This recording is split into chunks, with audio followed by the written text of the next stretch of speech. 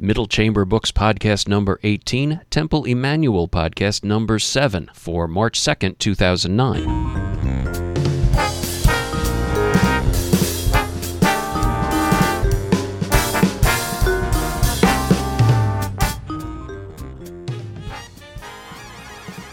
Hello and welcome to a special edition of the Middle Chamber Books Podcast. In this program, we present a workshop discussion with Dr. Richard Selznick, the author of The Shutdown Learner, Helping Your Academically Discouraged Child. This program was recorded on March 1st, 2009, in a workshop session at Temple Emmanuel Reformed Synagogue in Cherry Hill, New Jersey, and we are cross-posting this podcast to the Temple Emmanuel podcast series, as well as the Middle Chamber Books podcast.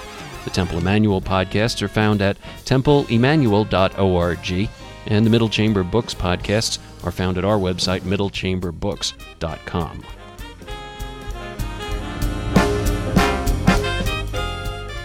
Hello and welcome to the Middle Chamber Books podcast, brought to you by GoToMyPC.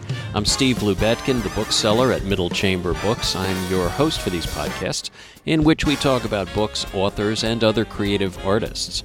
Our bookstore is an Amazon.com associate. We're located at middlechamberbooks.com. Richard Selznick is a psychologist, a nationally certified school psychologist, a graduate school professor, and a director of the Cooper Learning Center at Cooper University Hospital in Voorhees, New Jersey. The Cooper Learning Center is the leading program in the region, offering not only assistance with children, but also parent and teacher training programs. Dr. Selznick also functions as a school consultant, and throughout the year he speaks to numerous parent groups, schools, and regional conferences on topics such as dyslexia, shutdown learners, and ADHD. His new book is The Shutdown Learner, Helping Your Academically Discouraged Child. More information about the book and about the concept of the shutdown learner at shutdownlearner.com. The workshop program with Dr. Selznick runs about an hour and a half. Pleasure to be here back at my old stomping grounds, Temple Emmanuel.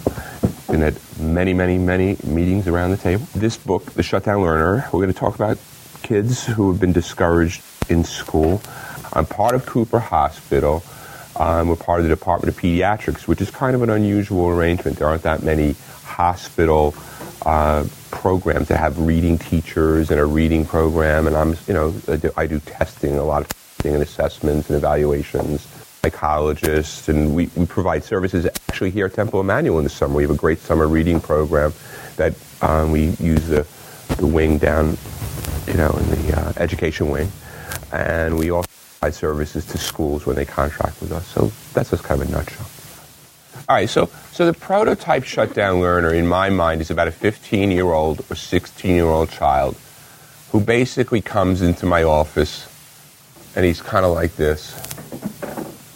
And he's basically communicating with me, I can't say it on a podcast because I'll get I'll get in trouble, F you, whatever, you're an a-hole. I'm painting that for a little bit of comedy, a little to make it lighter. I like to make people laugh as much as I can, even though I'm not a comedian.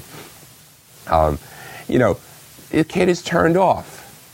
He's disconnected. That, if you write down one word and underline it, that disconnected and discouraged are really the two that come to mind for me, disconnected and discouraged. Now,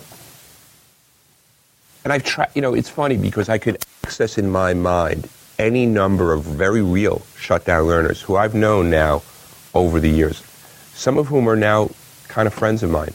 I met them 20 years ago. So they're in the book. I mentioned a person named Scott, the guitarist. I met him when he was 15 and he was a kid, but they've tried with me in my mind, or some I've kept in touch with. And they share a lot of these characteristics, but the disconnected and discouraged relative to school is a big one. There are two essential styles I've also picked up on. And this is important because when I first started to work on this, and this book was the longest gestation period, it's not a very big book, as you can see. This is not like, the history of the Jews, We're talking about a little book with a lot of cartoons. It took me forever. It really did. It took me forever. If anybody ever wants to talk about the publishing process, feel free to call me. I'll go over that with you. But I was primarily writing this about males, and I had a tough time shifting my thinking because the first person who read through the file on this when it was in the informal stage said, "What about the girls?" And I was like, "Yeah, but they're mostly boys in my head. They're boys." She said, "Well, yeah, but what about the girls?" And then the girls started to come into the office. It was almost like the universe asked for them. Okay, here they are. And there's a different prototype that struck me with the girls. And I call them, very scientifically, Style 2. So you have Style 1 and then you have Style 2. Style 1, what we're talking about here, the Style 1 boys are a little angrier. They're a little bit more FU-ish. They're a little bit more like, I really don't want to be here, teach, that kind of kid. And these things do come in more mild, moderate, and, extreme packages. They're not just like, like a broken bone. Yes, no. It's mild, moderate, severe. So the Style 2, though, I think of them as the field hockey girls. What I'm talking? I had this girl who came into my office not too long ago. Star of the team, involved in the clubs, very engaged, very, everybody thinks she's wonderful. And I went to test. And lo and behold, I turned to the mom and said, "Did anybody ever tell you she had a reading problem?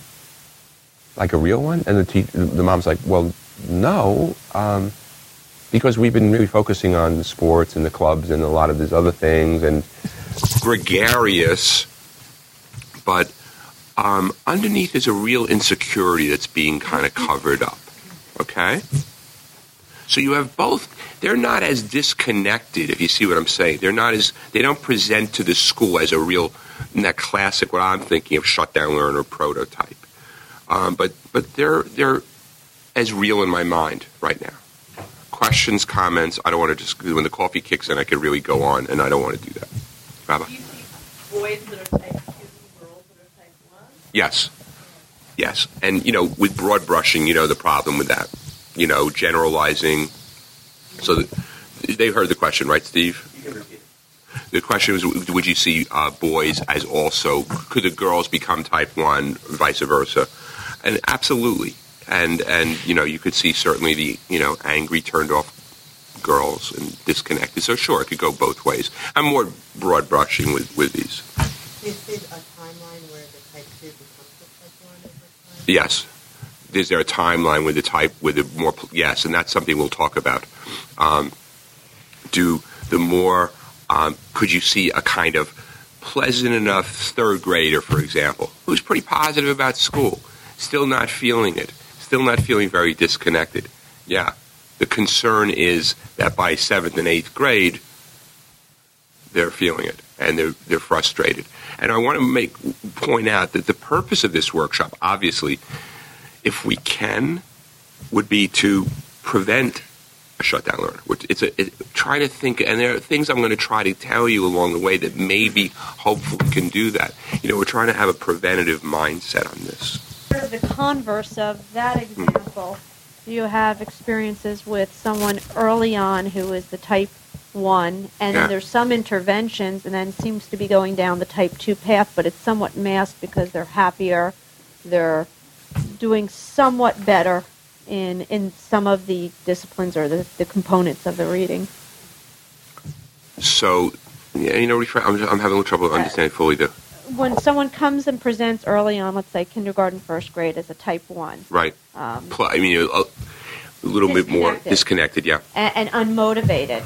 Interventions, but then seemingly follows more the track 2. Right. And it's almost as though that masks... That masks, yeah, that's a good point, too, yes. Can you, in a sense, mask... By making things better, the kid's a little more connected, and you're covering up certain confidence levels. Yeah, let me remember that the prototype of the type 1 shutdown learner is a 15, 16-year-old person. They didn't typically start this way. And I want to get into that in a couple of seconds. They didn't start out, by and large. I'm not saying you don't have. I certainly have met some difficult preschoolers. Trust me, I know there's some very challenging preschoolers out there. And we've been doing a workshop. I've been doing a parenting workshop here at Temple Emmanuel over the last 6 weeks on pretty much this topic. But Most of the type 1 shutdown learner styles didn't start out that way. They were pretty okay, and we're going to talk about it in a second. I want to turn the clock back on these kids in a minute, so hopefully you'll see that as we go. I'm thinking of students that I've worked with, and I can think of a couple of girls in particular that look like they just want to become part of the wall, their hair down, covering their eyes. They're shy. I wouldn't say they're gregarious, and I wouldn't say they're angry. They just want to be invisible. That's a great way to put it. I think that could well fit the characteristics. And I want to point out, when we go over the profile here a little bit with the shutdown learner, please, if your child, try to stay away from the thinking, oh, this is not my child. You know, that's the problem with labeling anything. I tried to make this a labeling, and not an anti-labeling book, but I'm not a fan of like, oh, does he have ADHD? Does he have this, that? It's just not my style as a psychologist. I try, and the book really talks about this, to describe the kid's strengths and weaknesses. So if your child or the child of concern that you're talking about, whether it's professionally or as a parent, doesn't exactly overlap, with a template of the shutdown learner, there's still hopefully pieces of something in the book, wisdom hopefully, or something, or experience that you could kind of, that applies. I could make that makes sense. I had a great experience recently. This is one of the best reasons to write a book. Out of the blue, I got an email from a person in San Francisco who said the book's changed her life. I'm like, are you kidding me? You took me seriously? Really? Wow. You read it? She's like, we've had the best week of homework ever. I'm like, you did? I'm writing her back going, that's unbelievable. I didn't think that would happen. You never know. So try to, I don't know. I never met her kid, so I don't know what her kid fits the profile or doesn't fit the profile. All right. Other questions before I move on to the next part of it? You sure? Are we doing okay? All right. Here are some of the hallmark features, and this is important. Underneath the style of both kids is a kind of characteristic or a set of characteristics that I think are really important relative to school-based issues. With most of the kids that I've worked with over the years, they fit this. I call them Lego kids. Think about it. What comes to mind when you see it? I'm going to ask you right up front. What's a Lego kid mean to you? If I say that your kid's a Lego kid, what does that mean? Say again? Yeah, why? Why? Because they're antisocial? No, they like to build. They like to build. Why? They're successful at it. Why? I'm going to keep pushing it. They're in control. There are no great rules. That's great. Makes them feel good. Why? There's it's a project-based kind of thing. What else? It's creative. Yeah, well, some of it not so. I'm sorry, my voice. God. Some of it may be instant gratification, but some of these kids that are building these Lego cities that I see, boy, they're spending a whole week on this thing. You should see some of the pictures I get, some of the photos. I'm like, wow. Because I ask kids to bring in the photos of the stuff they're making. They like, wow, here's my city. It could be really elaborate, so it may not be instant gratification, although that could be part of it. I was going to say, couldn't you translate that over to an older child and it could do it? Absolutely. And you might be somebody around the table. I mean, Steve Lubetkin, who I've known for many years, he's a techno guy. He's a techno guy, and he's a money guy. He's a businessman, and I list in the back of the book professions that tend to sort of pull for shutdown learner styles. And what you see in the little Lego kid, now he's going to buy a book. Now Mr. Lebetkin, $16 for you, Mr. Lebetkin. Yes, that's a great point, Donna. You see these kids who at 5 were thriving building Legos, and later on they're either computer-based or they're outdoor kids. There's a picture in the book that, to me, if you have the book close by, is the total prototype of this. And this is a very real kid on page 28. I met a kid many years ago. His name's Brian. He lives pretty close by. I should really contact the mom. In this picture, this kid would come into my office. He was in middle school at the time. And he came into my office, and the mom said, you know what this kid does? She said they had like a garage. And he would build by himself these elaborate terrariums. He'd go out to the pond and collect frogs and toads and insects and bugs and the plants and everything that you needed to do to build. And he had many terrariums going. And they were very elaborate. Guess what kid hated science? And that picture describes this kid. And it struck, he was one of my inspirations. It was like, wow, how could a kid who's so kind of alive with scientific imagination be so turned off? So these are, I'm going to have to ask for some water from somebody, because I have kind of a chest cold thing, and that'd be great, thanks. The coffee's just not really doing the trick. Thanks, Robin. So underneath this, which you guys didn't necessarily say in terms of the character, the Legos kid, is a style. You might want to put this down, a visual spatial orientation style. These are more visually based kids. Most of us are either, think of it this way, most of us are either language based primarily, or we're more visually based. I happen to know as a psychologist, guess what? Did I go into this field because I'm visually based and I like to put things together? No. I may have thought about this a lot. I can't help it. Every kid I test, it's just like me, not like me. It's my guy, my neurotic profile, not my neurotic profile. This is my disability, not my disability, You can't help it. It's a shame with this field. It's constantly in your face. These are like my kids, not like my kids. My kids really don't know what they're doing. They do know what they're doing. It's never ending. But the visual style kid, so you're either one more so or the other. The lucky people among us, and you might be one of them, have both. They're the ones that I tend to think of as more gifted, like real gift. They're great with the block design patterns and the visual patterns, and they're also really good verbally, and they could read well and process information. But the shutdown learner styles tend to be more loaded on the visual spatial. Okay? To sit still, do they have some sensory integration? Yes. For lack of a better term, my grandma would say spielkiss, they can't sit in their seat. Yeah, this term sensory integration is one of these terms that I am still kind of like mixed about. I mean, I'm not saying it doesn't. I know it exists. I just get confused with it myself. I tend not to think of the shutdown learners as having sensory integration problems because they are pretty visual and spatial and hands-on and active. So I don't usually think of them in those terms, but I'm sure there are some that are like that. Say it's like spielkiss. They're not a sit still, sit in their seat kind of kid. Yeah, and we are going to talk in a second about the early cracks in the foundation. So I'm going to take you into preschool and kindergarten for a second. We're going to run you through. Let me stay on. So these are high spatial kids, they're Lego kids, they thrive with visual tasks, like that kid Brian I'm telling you about. And they tend not, this is the important part, over time, they tend not to be great with reading, spelling, writing, or other language-based activities. They tend not to be great with those. They might read okay. Reading problems occur. I could talk forever on reading problems. It's like my core specialty. Reading problems tend to occur on a mild, moderate, or severe basis.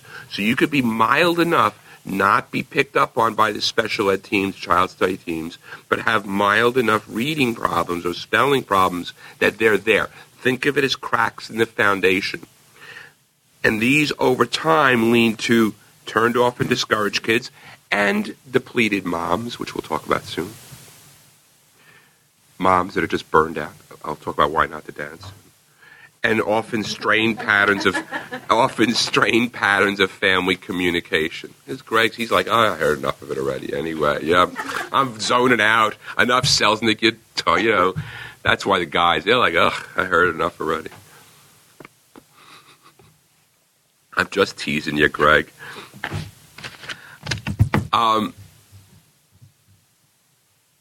Questions about this style.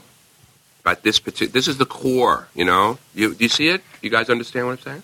Can you? Yeah. How do you distinguish between what is the norm versus a variation of that norm and a shutdown learner.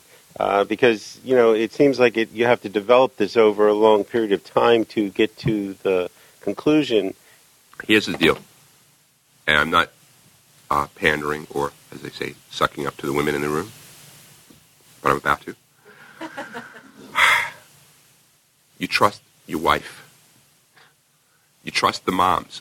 I mean, the moms, by and large, when they, at major stages of development, when the moms come into the office, I've really learned to, what do you think the pediatricians are saying? When you bring your kid at 4 or 5 or 6, now I'm going to move this along, we're now shifting with, okay, I want to make sure you understand where I am, because it segues me into this. We're turning the clock back now. We're going to start with a young shutdown learner and move them on up. So you see the signs at each age and stage, okay? So, 4-year-old kid, typically you go to the pediatrician. I work with pediatricians. They're my chief of pediatrics, my boss. What do you think the pediatrician's telling you? You go in with your concerns. You're a mom. Keep going. Keep going. They'll grow out of it. Don't worry about it. They'll be fine. Stop being so neurotic. You're a neurotic Jewish woman, There's a lot of that going on in Cherry Hill. It's like a disease. Oh, here comes another one. I got another mother, another one knocking on my head. Huh? I'm telling you, no. That here, I know that the PowerPoint doesn't exactly follow, but here, bottom right. You, as a mom, typically have a sense, and I don't know, intuitive or not, sometimes you're wrong. And you have to, the way to do it, and I'm not saying you have to go to Rich Selznick, but the way to do it is typically an outside person who has experience, who's assessed a lot of kids over time, and who has both quantified norms as well as eyeball norms. I've seen thousands of kids. My gray hair shows it. I'm like, one more coming in. I think my parents, you should have been to med school. You've been a better student. Nah, this is my karma. One more kid rolling in. So you have a sense of norm at each age and stage. Sometimes you're wrong. So an outside professional is helpful, but moms do know it. And usually when I go over the testing, well, I knew that already anyway. Okay, great. I spent 3 hours trying to size it. Oh, I knew that. So that's one place to consider. Think about it that way. The other part of this is, okay, now we're in the preschool and the kindergarten. Let's talk about the signs there, and I'll entertain a question in a second. What do you think the preschool world for, let's say preschool through kindergarten, is like for our little hero or heroine, so to speak? What do you think it's like? Remember, Lego kids, visual spatial, what do you think the world is like for them?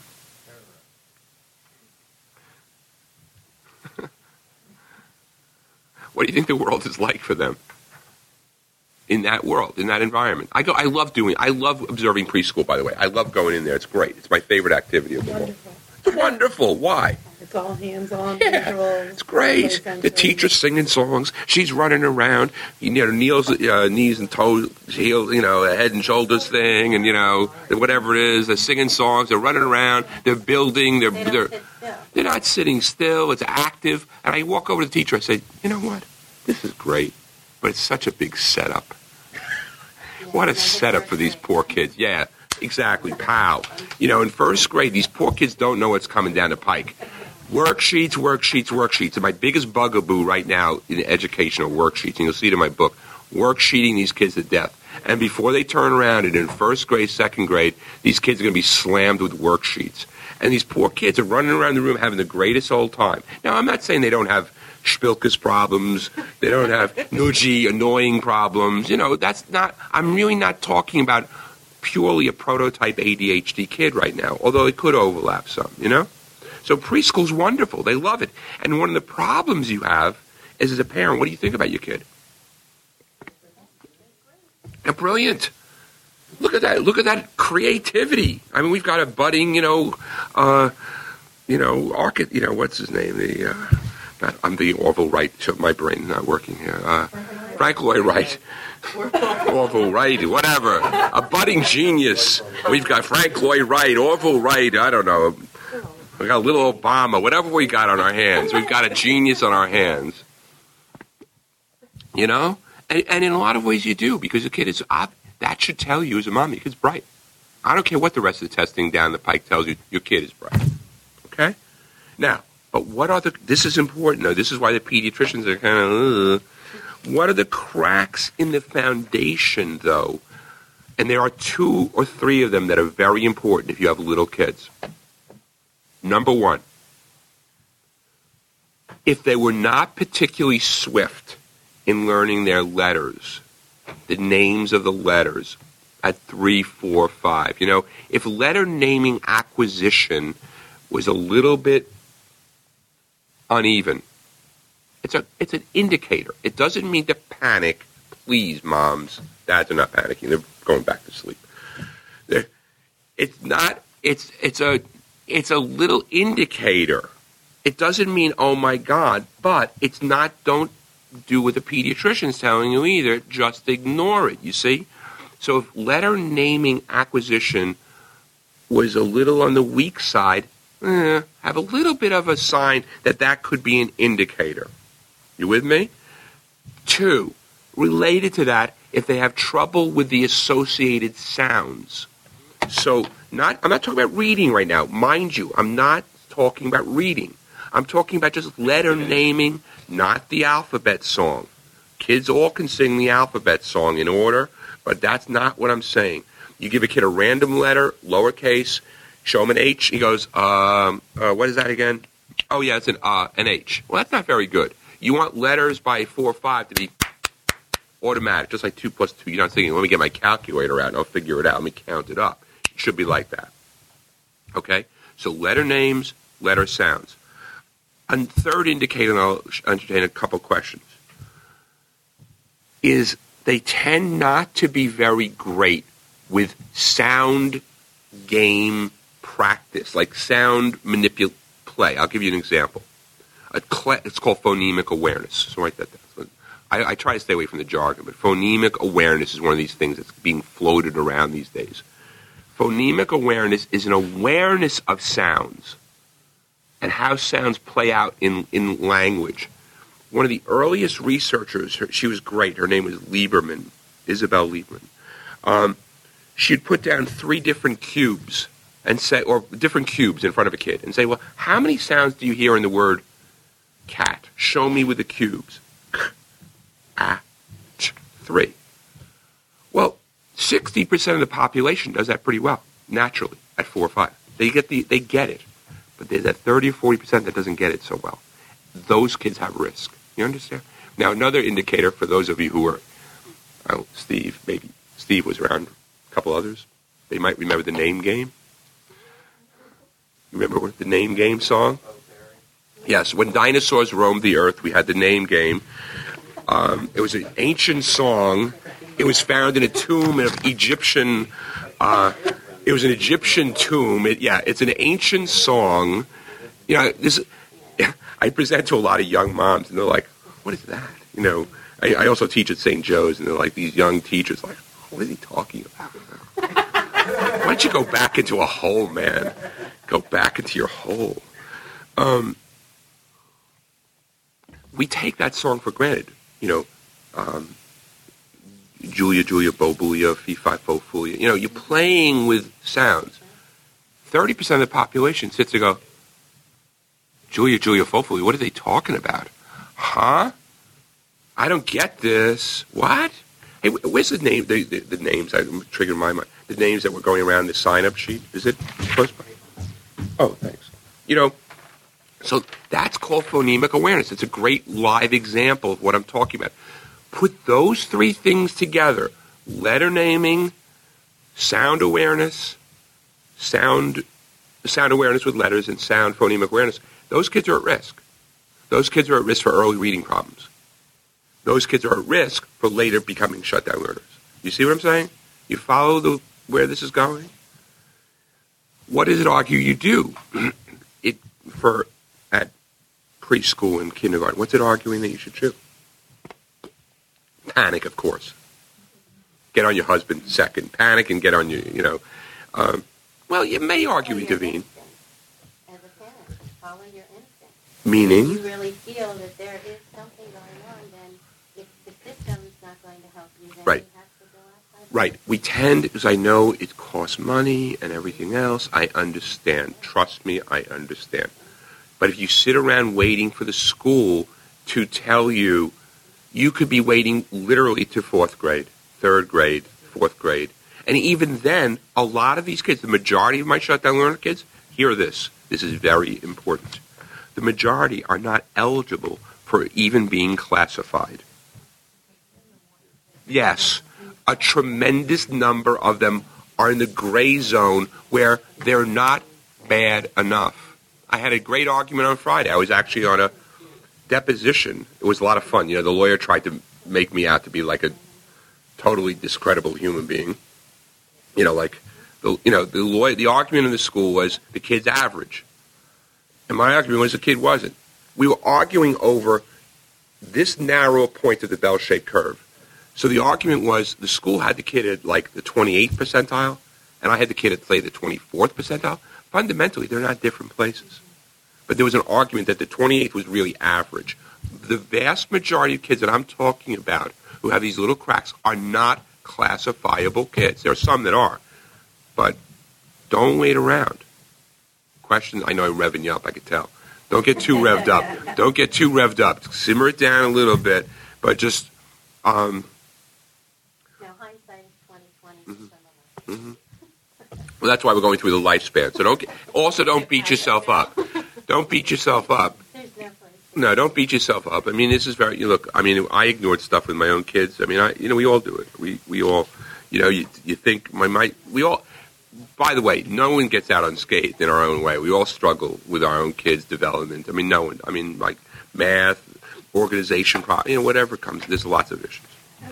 At what point? You're Lisa, right? No, yeah, Lisa. okay. At what point do you want to start seeing them? Like, I've had inklings forever. Call me now. We'll go down to my office right now. But like, at what point when All right, good question. Lisa, it's a good question.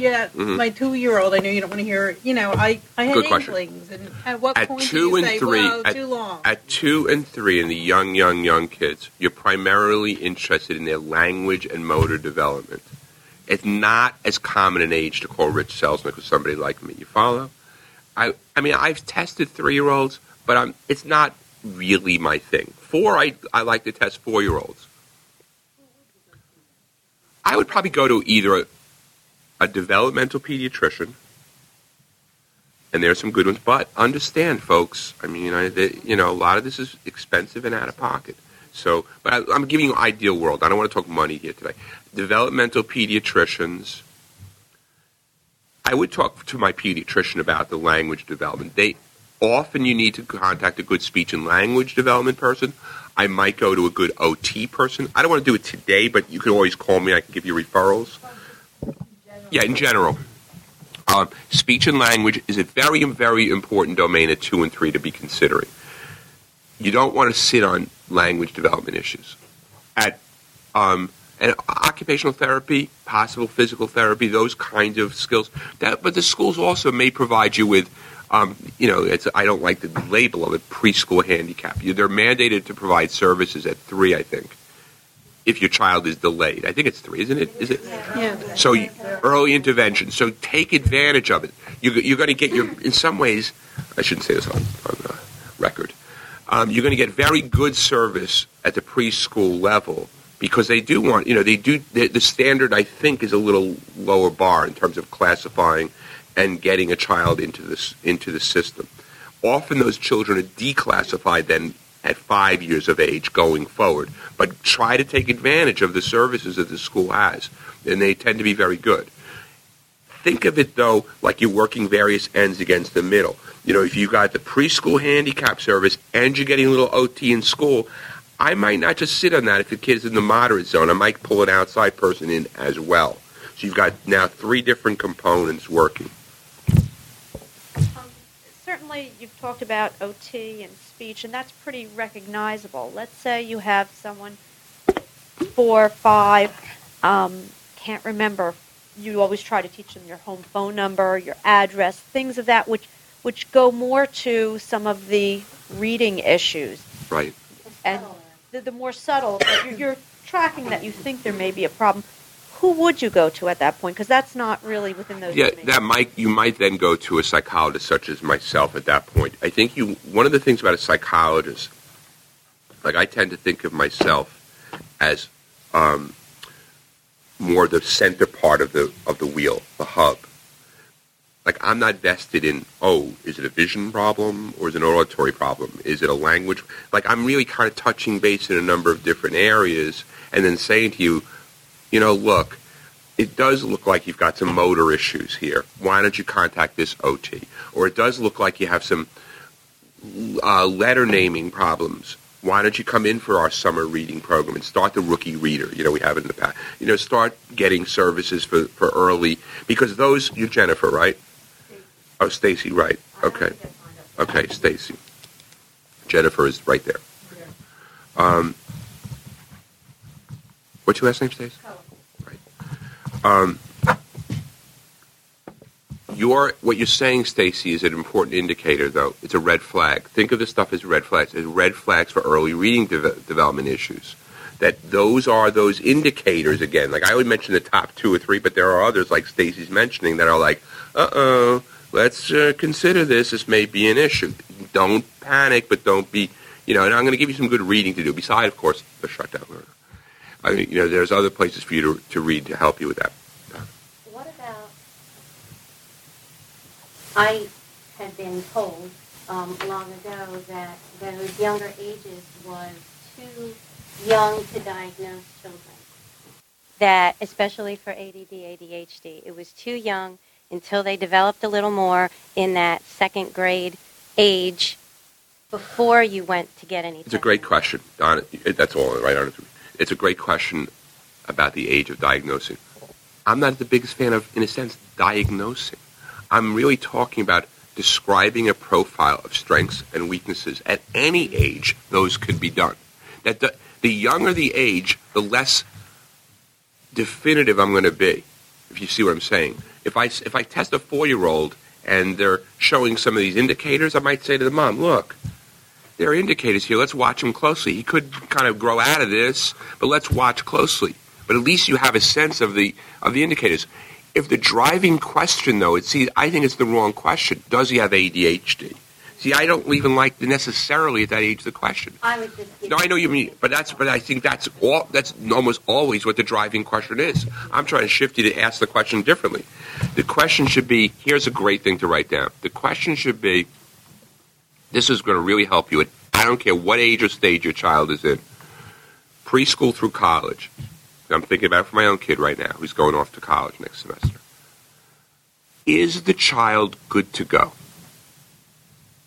Think about that. Is he good to go?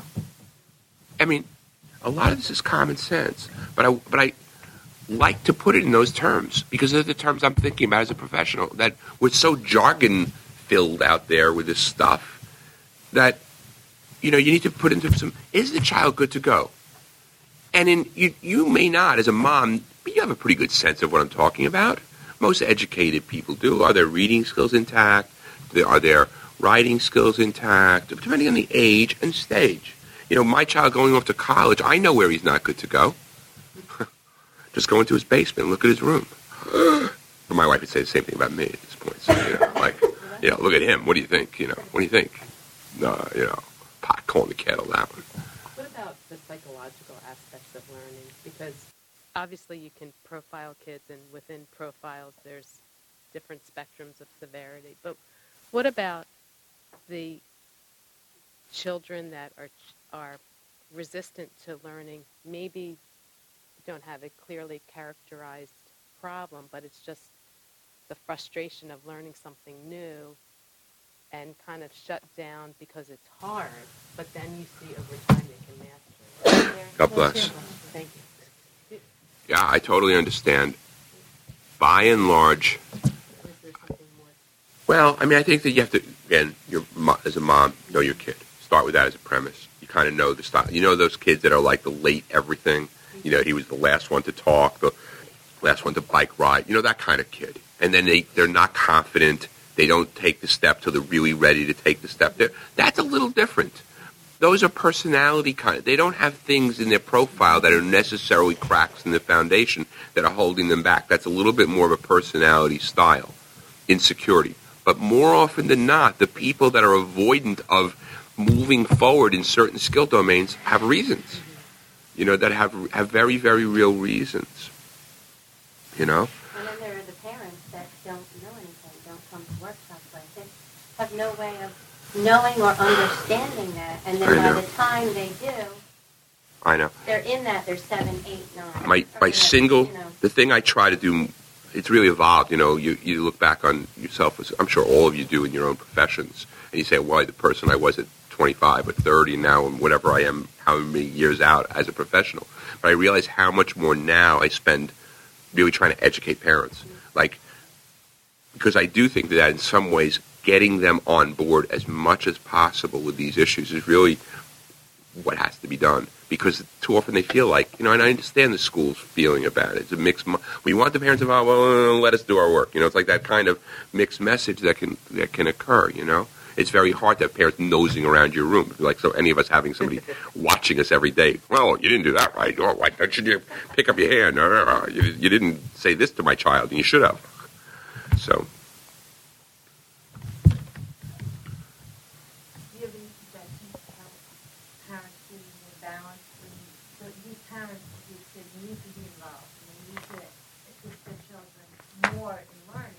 On the other hand, you don't want them to be the one that the school hates because they're nosing around. You parents, and this is where moms can get a little bit wacky. Wacky. W-H-A-C-K-Y or it's W-A-C-K-Y. I'm not sure. Moms get a little wacky. When they come into my office, they walk out like, charging up a hill, and it's like, slow down, calm down. You've got to really try to balance it. And a lot of what I'm talking about in this book is really breathing deep and meditating, to believe it or not. And we'll talk about it in a few minutes. Try to get perspective. And I think beside the good to go question that is really helpful, the good to go, is my child good to go? And what do I need to do about it? Ask that. What's sensible? What do I need to do about it? Now, this is really important. If you're worried about reading, then guess what help you should get? Reading.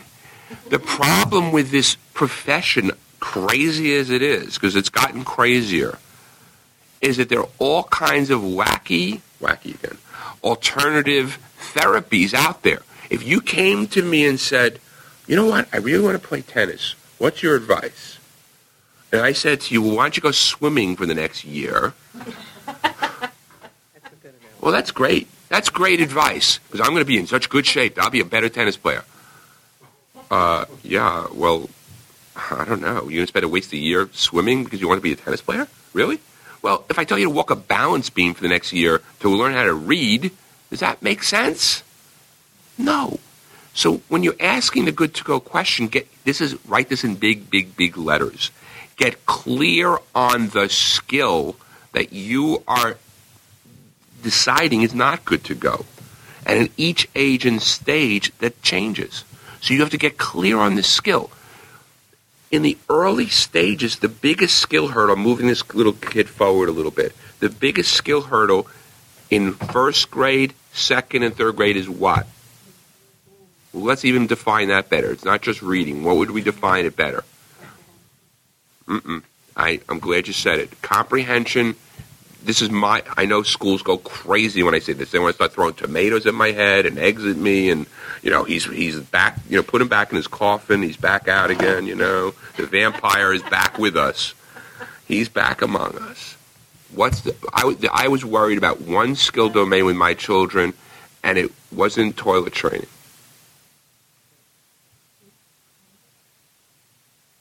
Reading, it's tied into reading, decoding, phonics. When you can't decode, you're destined to a life of struggling. If this is what the fundamental core deficit is with a reading disability. Listen to this.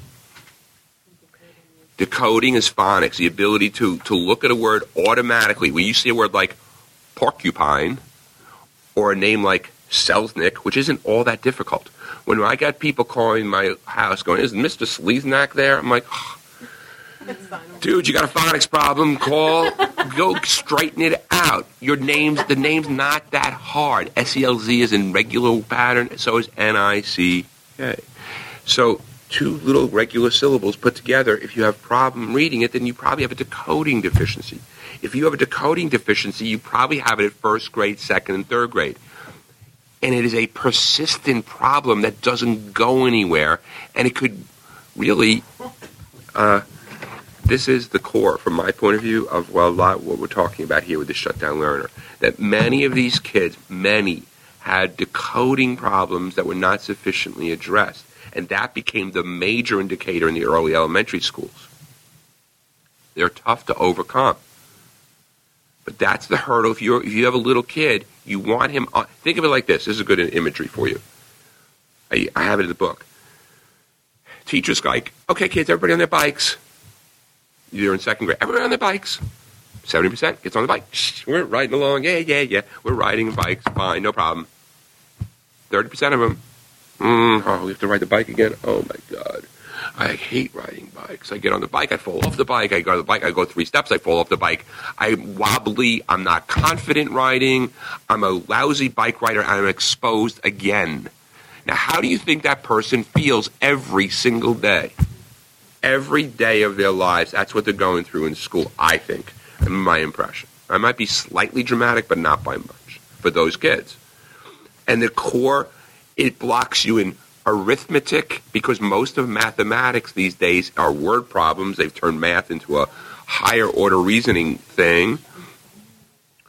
You can't read social studies. You can't read the worksheets that they're throwing at. I get these kids. I had this mom in the other day. Oh my God, this poor little kid. A stack of worksheets that this kid, F. He's 7, 8 years old. Like, that's not an indicator? I sit there, my blood goes up. I mean, I can't help it. Are you seeing more of this now than you were when the teaching styles were different? Not necessarily. And it's tempting to think that. I'm not sure. I mean, I think that it's always been the case. The question about it, am I seeing more of that? The question that the fact of the matter is the 70%, the lucky among us who can decode and kind of walk into kindergarten, first, second grade, you could have given them almost anything and they kind of flew. Those kids kind of moved through the curriculum. And it's always been a struggle. We have never resolved as a society how to manage and address that 30% factor. That's been an ongoing struggle. And since, of course, every child is different, and right. Every child has a different description of who they are and what fits what mold, can you have the converse of the child who can read impeccably, read beautifully, but then comprehension is... I have another scientific explanation. I know it gets slightly confusing, but guess how many reading problems there are in my mind? No, see, I think there are two different types. Guess what I call them? What is who? Type 1 and Type 2. So we have Type 1 reading problems, and I know it's in here somewhere. Here we go. I feel like I'm zeroing in on it. Type 1 reading problems are, I know it's not that big a book, but it's a great question, Donna. Type 1 reading problems. Here we go, page 41. Top of 41. Type 1 on the left side that we've been just talking about. Decoding problems, reading fluency. Now listen, this is also important. Your kid may seem to have decent phonics skills when you listen to them read out loud, and if they're reading like this in a kind of, these children are a great source of frustration to... The oxygen is leaving the room, gang. Light bulb is dimming as they read, and the problem is they're reading to themselves silently. I'm not saying that's a problem, that's what they do, but guess what? They're not connecting to the text. Those are still type 1 problems, even though they're reading relatively accurately. They're reading slowly and disfluently. That's a huge issue for the type 1 style.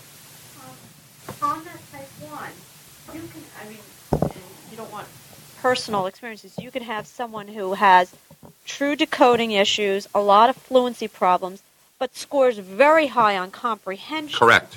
And then would Correct. that still be classified as a type 1? Well, first of all, let me clarify this type 1 business. Let me make sure you're clear. Outside of Rich Selznick's head, this doesn't exist. This is not the school. If you say, "Oh, he's got a type 1 problem," they're gonna like, "What are you talking about?" Doesn't exist. But this is a model for you to think about. So you have one type of reading problem: phonics, fluency, strained reading. Second type, Donna's type. They read like this. Oh, I've got a picture of it. Here's the little girl, the Eskimo. Look at this, page 31. She's a type 2. If I said they're both reading a book called The Eskimo's Challenge. In kid A's head, he's got an image of igloos. He hasn't even started to read. If I said to you, we're going to read about Alaska, beside what's her face, Palin, we're thinking about beside her, we're thinking about igloos, Eskimos, snow. You have imagery, correct? But what about a kid who doesn't have imagery or is not that connected to it? That's that girl in that picture. She might read the words fine. Background knowledge and a base of factual information are also essential for skills for success in school. Well, where did the Eskimos go when they left their town? Eskimos? Well, what do you mean Eskimos? That's type 2. But here's the deal. This is important. The vast majority of kids that ring people's bell for special ed and that land in special ed are type 1 reading problems. Because these other kids kind of there's not as many of them, frankly. There aren't as many of them. But they tend to be kind of overlooked. Did I answer you, Stace? Yeah. As the reading component becomes, you're learning to read in the early primary grades, and then it's more writing oriented. Yes, I'm going to get to that in a second. Yes, thank you. Sorry, I'm jumping. No, you're not. I'm glad you are because it shows you were kind of on the point. Third grade level, where you might have teachers say, "I don't care as long as they're getting the content out and they're being creative and they're flowing." Yeah, what it looks like, the spelling, the grammar. All right, we're going to talk about it in a second. You're revving me up. I like it. Revving me up. Good. Now, Donna, this is what I said before about get clear on what you're targeting. That's why it's important for you to know. When it's not just saying I'm working on reading skills. No. Ask yourself, what type of reading am I intervening with? Is it going to be primarily decoding or reading fluency based, which is more mechanical? Those are like the analogy of playing chords and scales. Or is it going to be really practicing music, which is really what comprehension and higher order thinking is like. You've got the mechanics down. So when you say, is my child good to go? And if not, what do I do? Get clear on, am I targeting comprehension, which is very hard to work on, by the way, folks. Comprehension is really tough. Or decoding, which is easier, although it can be really tough too, but decoding is more mechanical.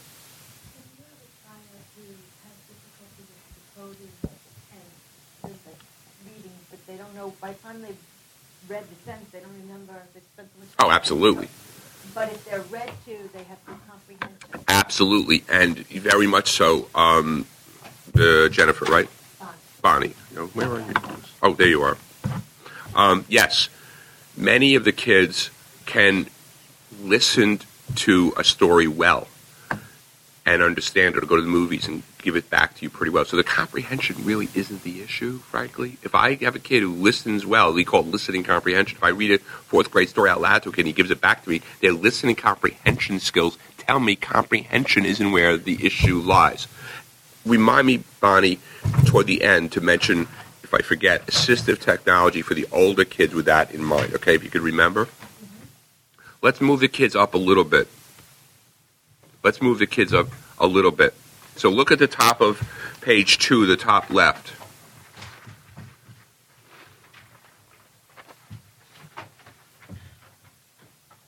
So the early weaknesses do not mean the child is destined to become an SDL, shutdown learner. However, these signs are indicators.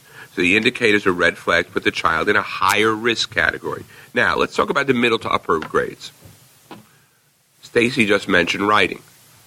How do you think our kid feels about writing? All right, here's Susie. Okay, now, all right, kids, I want you to write about your weekend. Just write what you remember. And little Susie, oh, good, I could write about my weekend. And she starts to write and do all the things that little Susie does. She puts a little, how girls do that stuff. They put the little circles in the hearts above the eyes, and they dot their periods look really, flowing, and they do all that stuff. And they hand it in about 10 minutes and go, here it is. And it's nicely done. It puts up on the wall. And our little hero or heroine's going, the weekend. Oh, my God. Susie's finished her paper. I'm just thinking about the weekend. What do I write about? I don't know how to write. I hate writing. All right, the weekend. I know how to spell the, I think. T-H-E. All right, good. I'm not exaggerating a lot. Weekend, I'm only scratching the surface on this. W-K. No, there's got to be something in there between the W and the K. I know the teacher said don't worry about spelling, but it really looks stupid writing W-K-N-D, weekend. That's kind of a bad way to write weekend. All right, I beat up my brother. Do I write about that? No. I don't remember what else we did. Okay, pens down. Now time is up. You were doing what? What were you doing? You were? No. Daydreaming. Once again, little Donna. You were daydreaming, and, I really think you should be on medication. The teacher wouldn't say that to you, but, they do want to pull your mom off to the side and say, I'm not a physician, but I really think you should see one of those. And, or taking him. Right. No. One of two things. One, you're going to stay in during recess because you fooled around, or two, take it home for homework. Now, I'm not letting all kids off the hook. Trust me. Listen. I understand kids fool around. I understand there are kids that goof off. I understand the kids that need to be nailed. I'm not saying it's all the little boobies, they're all... But a significant number of these kids, frankly, and I've seen this as an epidemic. I am seeing this for the boys in particular. And we could talk about why. I don't want to get too far. Having tremendous difficulty with written expression. Particularly, you might want to write this down, open-ended writing. Open-ended writing, meaning write about your weekend. If I ask you to write about your weekend, there are 1,000 possible points. You could write about the nap you took. It might seem silly, but you could. It's one paragraph. This gets me even more crazy. I could go on forever on this one. Writing as an output. Mel Levine talked about this, the biggest names in the field. Writing as an output is the single, not above math, which for me was a killer. Writing is the single most difficult process for a child or a human to do. Why? Could anybody answer that? Go ahead. Because it pulls in all. Give us some examples. The writing, the fine motor skills. Right. 2, the comprehension. Turn over your paper for a second on the back sheet. I'm doing thinking, right, fine motor skills. What else, Donna? Keep going. Comprehension. Comprehension meaning what? Meaning comprehension of what the question asks you to do. Yeah, understanding the question. What did I do in the weekend? What else? Spelling, grammar, mechanics. Visual memory. Ordering of words. Ordering of words, absolutely. Remembering how to sequence things. It's right. Heavily loading on what's called... I had a revelation where I listened to Mel Levine talk about this. It was like the light bulb in my head. I've been seeing these kids for years, and I never really understood until he said it like this. He said, writing is heavily loading on active working memory. Absolutely.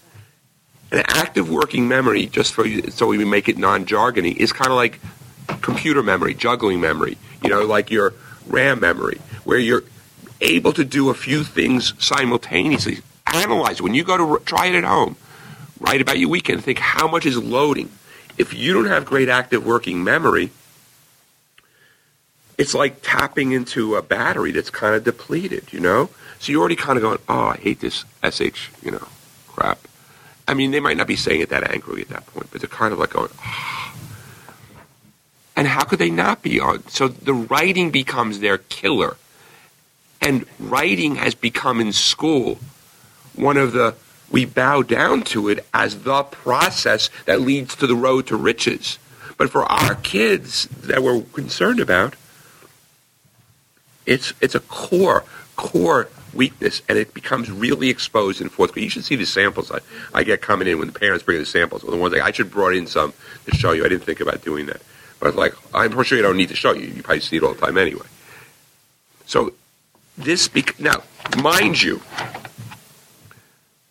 often the reading fluency problems are still there. I'm saying writing is now an issue, and I don't want to depress you. Please don't get depressed. I'm not here to depress you. Just reality-based. So by 4th, 5th grade, the kid's still reading in a strained way, but the written output becomes, painful. Look at that upper, kind of right slide there. And what's happening in the home? Now 4th, 5th, 6th grade. Now what's happening if you have a spouse? What's going on between you and your spouse? If you don't have one, you're about an ex or whatever, there's a lot of blaming, kind of finger pointing. You should do it my way, you should do it your way. I cover that a lot in here. The strained patterns of family communication.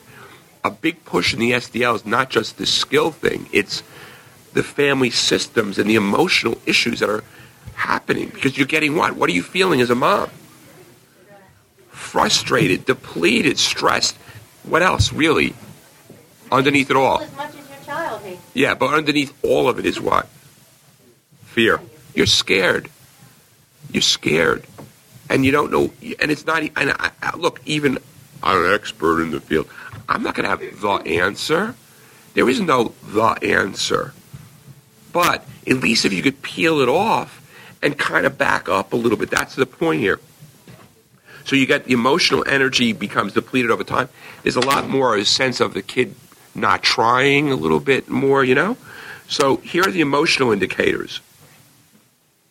Lowered motivation then. A little more evasive about the task. I have a friend of mine tell me his kid's lying a lot these days. Oh, did you do it? Yeah, I did it, Mom. There's a picture, my favorite picture, I think, of the whole book is on page 42. I showed it to my wife, and she's like, oh, yeah, I know that one. Oh, yeah. Oh, yeah. Oh, yeah.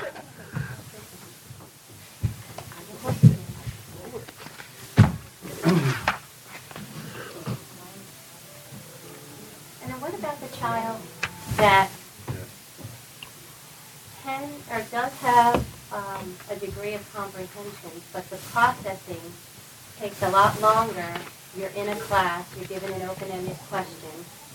By the time you finally figured out what they want you to do, and then put it down, you can ultimately do it, but it strikes me, it's interesting that Donna, who did a wonderful job with the kids in the choir here, I would imagine, because Donna couldn't help, even though you're doing a lot of visual, imagery when you're directing people, I would imagine as well that so much of it, you would see kids in an array that when you're giving okay, kids, I know everybody that starts it, and you see a couple of kids just delaying their processing, where they have cognitive speed issues. You might want to put that down. Cognitive tempo issues.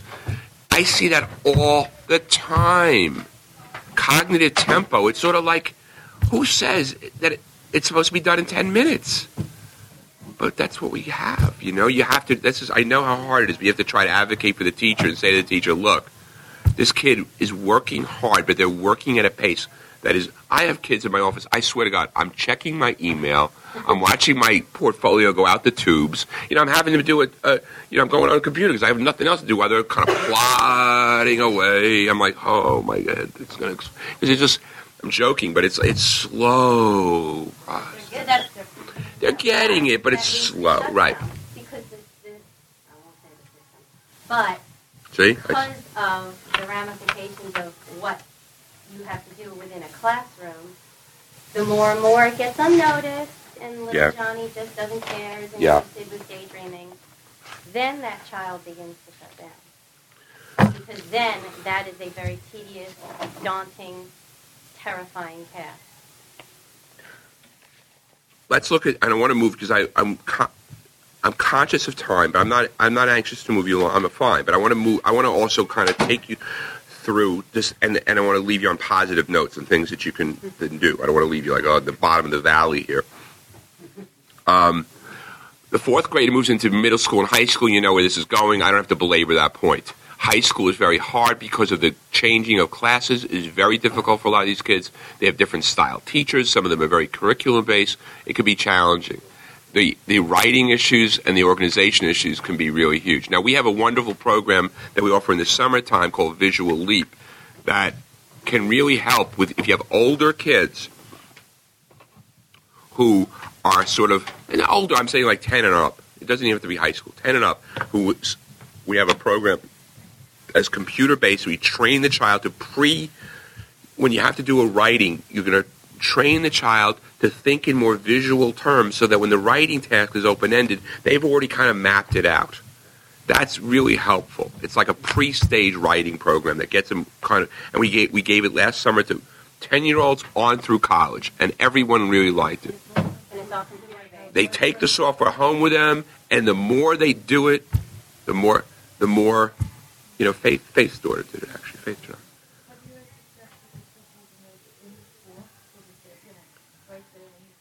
We haven't, you try to do what you can. It's hard. We're not, you have limitations with that kind of thing. But that's one thing. The other thing I was going to answer before, when your child is older, this is where assistive technology, and this is going back to, plays a role. There's a wonderful program, and don't go buying it. It's too expensive to go doing it, called Kurzweil 3000. Steve might have heard of it. Kurzweil, Kurzweil 3000.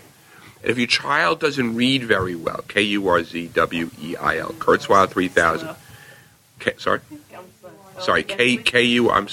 My New York rapid language thing. I always think I'm talking too slowly, and it never is the case. Kurzweil, Kurzweil. Kurzweil is sort of the 21st century version of books on tape. So it's book on computer. And I have a wonderful article in my center. Email me, I'll get it right over to you. On college students who are using the Kurzweil. They bring their laptop to Starbucks, they got the iPod headphones, and they're reading on the computer. It's wonderful. It's like giving a dyslexic or a reading disabled person, whoa, I can read today. It's great. But it's expensive. But I would also recommend that if you do it, that you have somebody, we have a person who comes into our center on a case-by-case basis to do, let's say, 4 sessions with your child. Because what happens with assistive technology, I'm sure Steve could see this, you give a kid software and you don't train them in it, they don't use it. You got to get them up and running with it. Yes. Yes. Often they come as e-files. It's, they you can access them as e-files. Yeah. But also the worst case scenario, a mom would have to scan it in.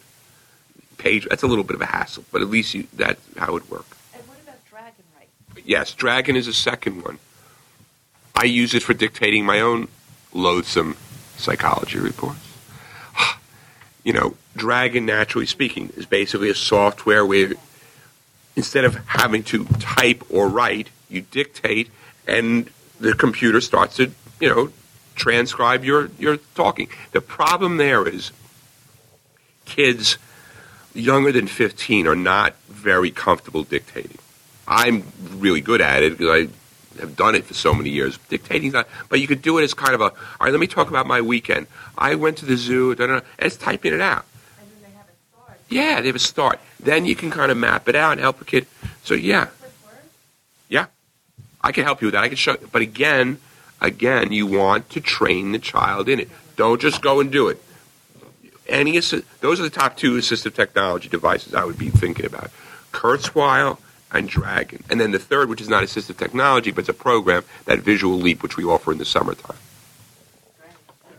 All right, let's look at, and before I now take you out of the valley, the bottom left. This is my mathematic formula. Since I'm such a high-level math person, I was really impressed I even have a formula, but here's my formula. Now, and think about this formula, now that we've talked about it, because once we go through it, you can say, okay, yeah, that makes sense. And it kind of puts it into a, where do I intervene? So the formula for becoming an SDL are, 1, cracks in the foundation are there, 4, 5, 6, plus time. Time goes by. These, just like your house. I didn't deal with the cracks then, they're still there. They don't go away. They're getting what? Wider, usually. So plus time. Often a lack of understanding. The parent thinks that the kid's not trying. The teacher thinks the kid's not. There's a lack of understanding. Widening skill deficits. They're not getting any better. They're getting tougher. Plus, now emotional factors are kind of kicking in. I'm insecure. I don't like school. Now my parents are yelling at me more. There's a lot more tension in the family. And now I'm 15, and now I'm basically an SDL.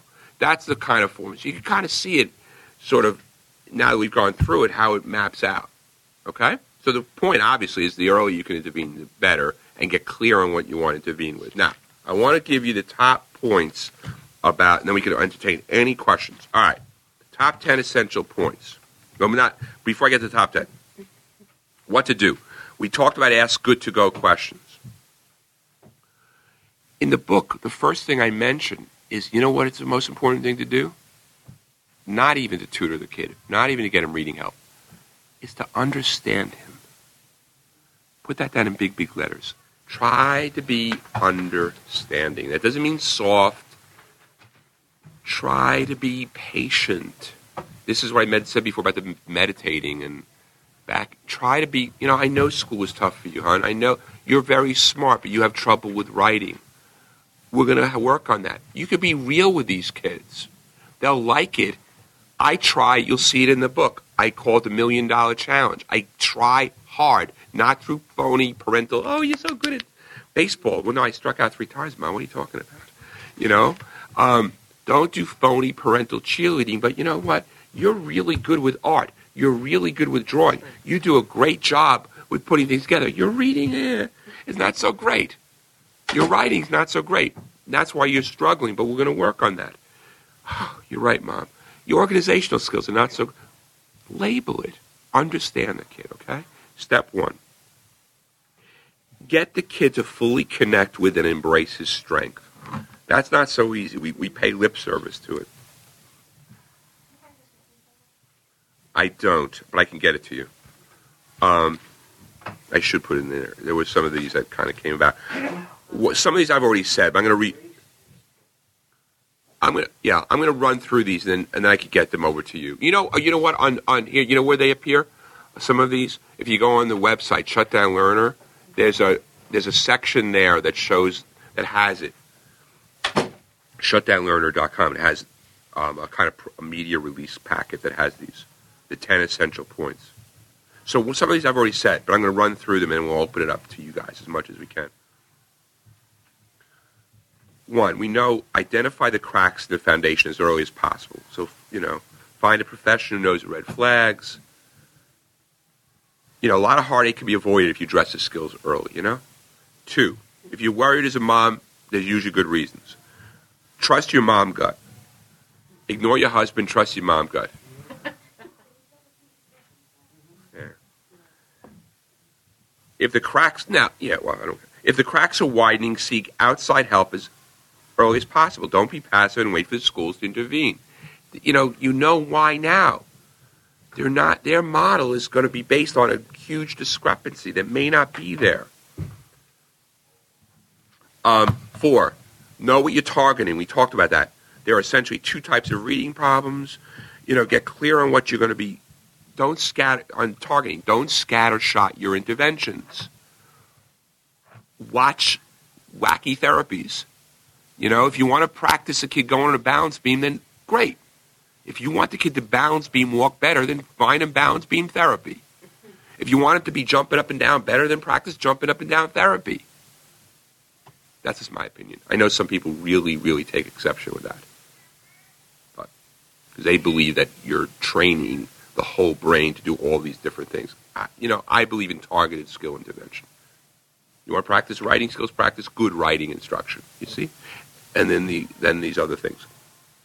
5, a big one. Take the heat out of the interaction. We're yelling at our kids. Look, I did it. We do it in our house. We've all gotten there. Most of the struggling kids, the daily ritual of yelling about school is a constant. The households are tense as a result. Lots of blame going around. Pecking at your kid, nagging. When was the last time you pecked at your kid to death and he said, "You know what, Mom? Thanks for telling me that. You're right. I agree. Thank you for bringing that little bit of wisdom to my head. You know, thanks for yelling at me because now I've seen the bloody light, Mother. Thank you very much." When did that happen? Thanks.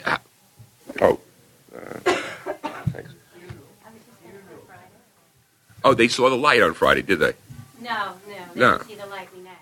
Right. Oh, we nag every day. Were you kidding me? The nagging goes on. It's a daily ritual of nagging, cajoling, yelling, blah, blah, blah. And there's a lot of reactivity. This is where the meditation, I do this a lot. Try to not be as reactive. Try to be a little bit, back up. Talking slower. I find the women sometimes have a little harder time with this. I don't know, talking in slower tones, lower tones. It doesn't have to be, you're not talking like Rich Selznick, you're just talking slower, lower. School is a hard place. We'll get through it, It's all in there, okay? 6, if you have a spouse, get your husband on board. Dads can be tough. The men tend to be, you're making a big deal. That's a tendency. They often don't see the problem. I don't know why. I mean, men, a little bit more removed from it, I think. It leads to more confusion, arguing. I had a mom tell me a while ago, we don't argue about sex. We argue about school. I'm like, school can really create a wedge in people's lives. It's amazing. The pediatrician who wrote in the forward, he's the head of my pediatric department. He's a great pediatrician. He takes the opposite view of what we're talking, with the pediatricians thing we talked about, Dr. Sharar. And he talks about how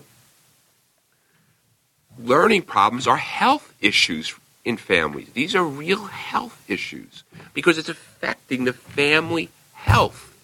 A reading problem, a writing problem affects your resources, your tone of your lives. You get depleted. I mean, I'm not kidding when I say moms are depleted. I mean, you got people beleaguered by this stuff. It can really drain you. So if you have the spouse, try to get them on board. If you're in a divorce situation, same thing, really. It's not easy because if you were kind of agreeing, you wouldn't be in different houses. But try to get the person on board. Maybe a third party is helpful, not for marriage counseling, obviously, but to say, look, this is a real thing. And if you undermine her by saying, oh, she's full of baloney, you don't need that stupid tutoring. What do you think the kid's going to do? So, try to get there with that. Next one, 8. Well, I said this.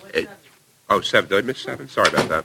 Oh, that was a divorce situation. Wait. 1 was cracks in the foundation. 2, if your mom's worried. If your mom and worried. 3, the cracks are widening. 4, know what you're targeting. 5, take the heat out of the interaction. 6, get organized. 6, if you have a spouse, get your husband on board. 7, if you're in a divorce situation, it's more important to try to work it out together. 8, I've said this. This is the essence of the whole book. Find the child's true strength and help him embrace it. How many of you had math problems as kids? That's it?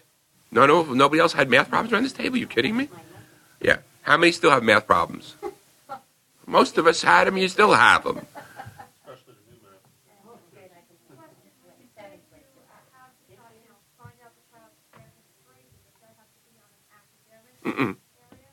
No. I really think, in fact, I don't think necessarily academically. I think that the kid,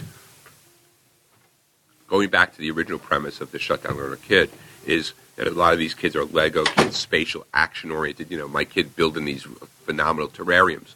Wow. You're really great with that stuff. There's 30 different professions, 40 different professions that you can do, but we have to get you through school in all kinds of ways. But let's not get discouraged. School can grind it out of you, you see? But get the kid to feel like he's got something. What are you good at? You are good at something. It's a very, very, very rare kid. I'm telling you, very rare kid that I've met, unless a kid is really severely handicapped, profoundly handicapped, that doesn't have a couple of good strengths that they can kind of understand better. So it's hard sometimes with school to find. Does that answer, sort of? Yeah. So the shutdown learners I know don't feel very good about themselves, and they don't see their strengths. And most of these kids are solid in the visual spatial domain. They're also very action-oriented kids. These are kids that love to be where the action is a lot of times. So, they are the field hockey kids or the skateboarding kind of kids, that kind of thing. 9, very important, especially from 14 on up. These kids, I wish we did this more naturally. I don't know why we can't do it. I remember I was a special ed teacher, again, when the dinosaurs roamed the earth. And there were a couple of kids that I took under my wings that I had a kind of relationship with.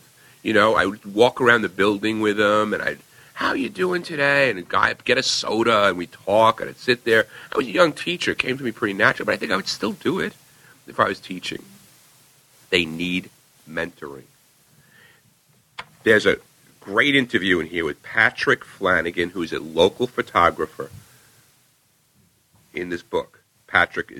He read the book as an adult, and he said, again, I never anticipated an adult having revelation reading this book, saying it changed his life when he read it as a Word document. There's a whole story to that.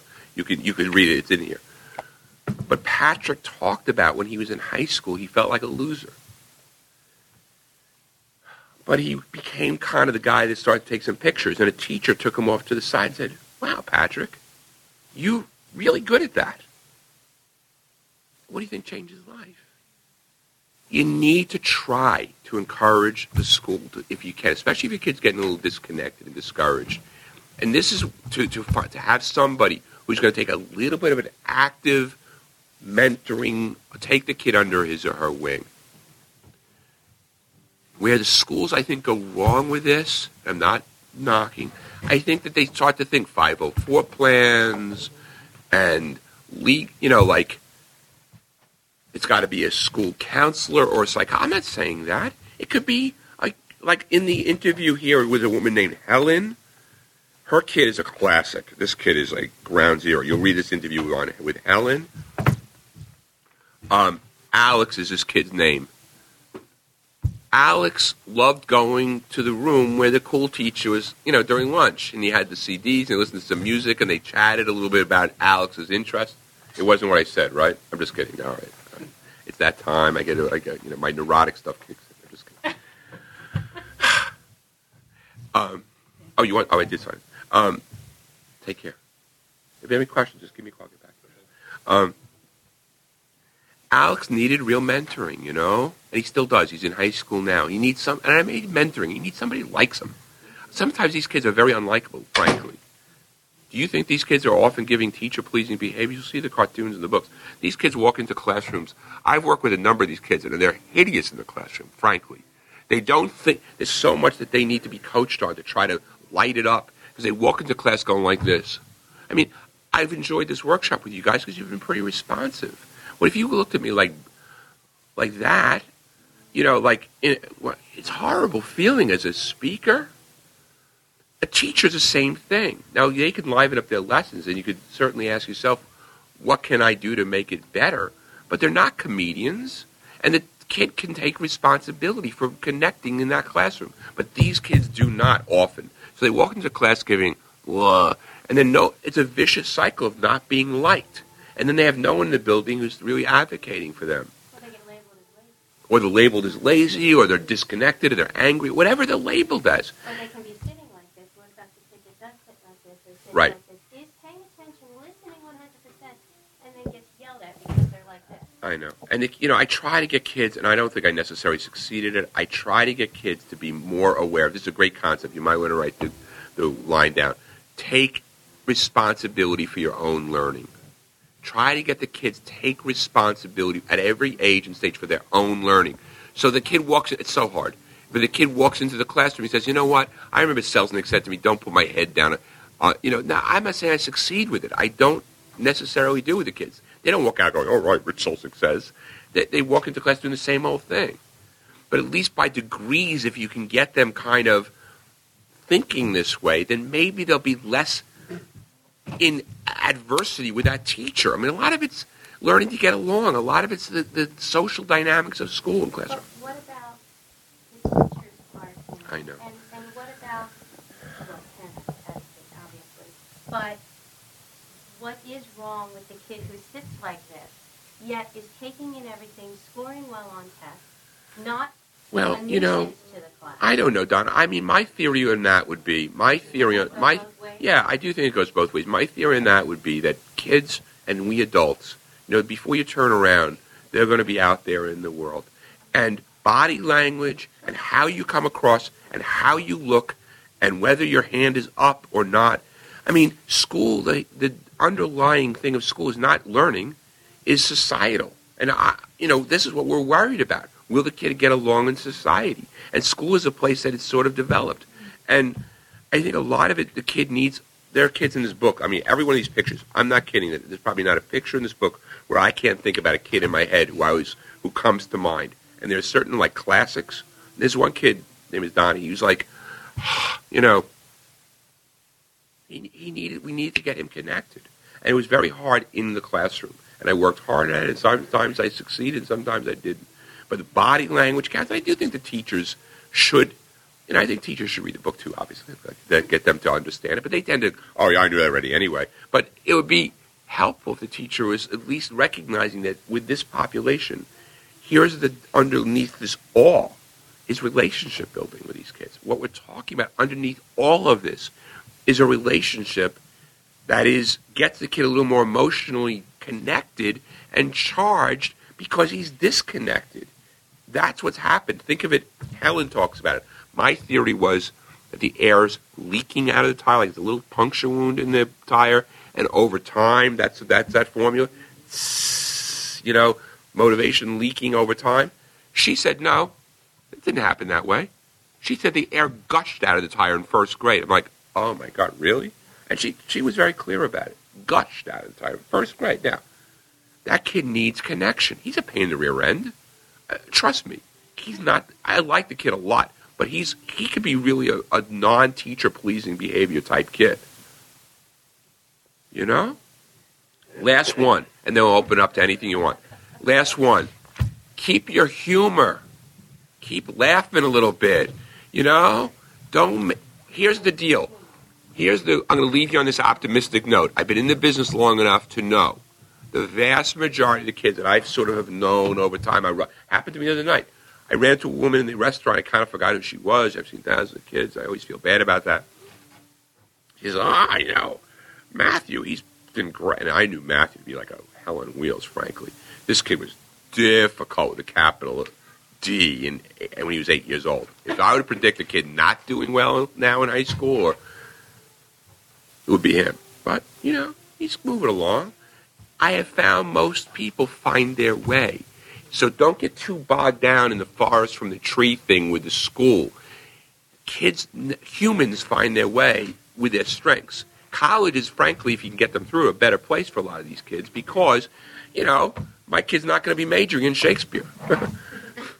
He's going to be doing a lot of math science stuff. He's not going to be majoring in Shakespeare. I mean, he's not spending as much time with that. So it's optimistic in that regard, but these kids are at risk.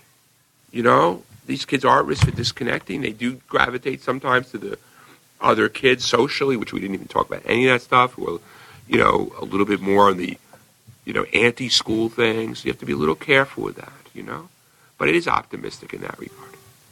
Isn't this also basically helping that 30-40% of the kids that have learning issues, or whatever the issues are, that it gives them ways that they can actually work on their reading or their writing? Absolutely. It's not just, hey, they're classified. Absolutely. And they don't need help. I have kids in sports that I work with and everything.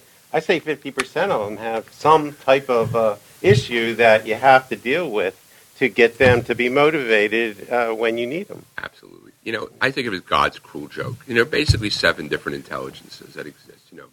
Visual intelligence and verbal intelligence and music intelligence and athletic and social. Most of us have 2 that are working pretty well. What do you think about it? I know I got basically 2. I got a couple that are sort of average, and a couple that I'm trying to hide and not let you know that I've got, that are not very good, but my wife knows I've got. You know, so most of us, it's really almost all of us in that regard are shutdown learner style people. If you think about it, when I tell people about the book, they're like, "Oh, I was shut down learner. I was shut down," and they're like doctors. I got my friend went to Penn Dental School. Oh, I can't stand reading. I'm like, I tested a medical doctor a while ago who's a bit dyslexic, and some years ago I heard about a woman who took her kid who read in Yale Law School, who went to her kid was dyslexic, and she said, "I don't care. I'm going to read everything to the kid." That was before Kurzweil and everything else. So we all kind of have this mixture of learning, strength, weakness. It's just that this profile is particularly challenging for the school arena, you see? Whereas a lot of us can maybe, I hate to have my own handwriting and stories shown, to me back at this point when I was a kid. But, most of us can reflect back on, oh, boy, it was hard for me too, but we got to the other side to the extent that we can. But there's a lot of pain that can be, kind of, if you think about this stuff, try to, You mentioned, I'm sorry. No, go ahead, Sue. You mentioned math before, and that's something that I consider one of my major strengths. Right. But as I work with the kids today, I used to have to write, and it would take me 5 times as long as the kid next to me to write, as you mentioned in that example of the paper turned in. Right. I could write well, but it just took me forever to rearrange and sort. But I compensated because I was good at math by not having to spend a lot of time on the math, and I spent more time doing the writing. Now, math is writing, and to the point that these kids are, if they have a strength or a weakness, they're weak everywhere because the writing is everywhere. Not that it's not good to know that, but there's no way for them to have a break. I'm going to end on this though because I see people, we have to get going. But I think Stuart's point is great. They don't get a break. And this is why you need to be as understanding and supportive in some ways. And, I think that to the extent that you don't, here's the balance with this. You don't want to be doing it for the kids. But you may need, you'll see it in the book, the mom saying, the kid's like, I've got a mountain of work to do. These kids see mountains in front of them. I helped a kid this week who's 21. What he wanted to do was get a job. A very smart kid. He wanted to write a resume. Think about this. I mean, do you know what task analysis is? Do you guys know what task analysis is in special ed? Basically, task analysis used to talk about if we had to teach, and I'm not being facetious here, a retarded person to brush their teeth. We know the end result is brushing the teeth, but we forget as people that there are all these steps before that, like opening the cap and putting it on that there are all these. So this kid has severe organization and follow-through problems. And I was basically saying to him, okay, your end point is to write a resume. Well, do you know the steps involved? No. We created 15 steps from, like sitting down at the computer, proofreading once, print out the resume, read it in heart. I mean, every little sub-step involved, and he had it written out so he can go down his list. And I think that in some ways that's what you have to do with these kids. And I think they're overwhelmed by all this stuff that Stuart's suggesting. So to the extent that you can break it down for them and try to not do it for them, but provide a little bit of that structure, it'll help. Gang, you guys have been great. I'm going to entertain any private questions up to the side. It's been a lot of fun. I hope you got some stuff out of this. Thank you. Thank you. We hope you enjoyed this Middle Chamber Books podcast. If you have comments or suggestions about our podcasts, please email me at steve@middlechamberbooks.com. You can also send us an audio comment. We'll use it in a future podcast. Send us an MP3 file or call our podcast comment line. In the U.S., 856-861-6146. Be sure to use the +1 in front of that. Or in the UK and Europe, it's +44-020-7193-6146. Our theme music for this podcast is Cook the Books from the Indianapolis Jazz Orchestra. It's one of the PodSafe music selections you'll find at GarageBand.com. We produce these programs in the studios of Professional Podcasts in Cherry Hill, New Jersey. This is Steve Lubetkin. Thanks for listening, and we'll see you out there on the net. Take good care.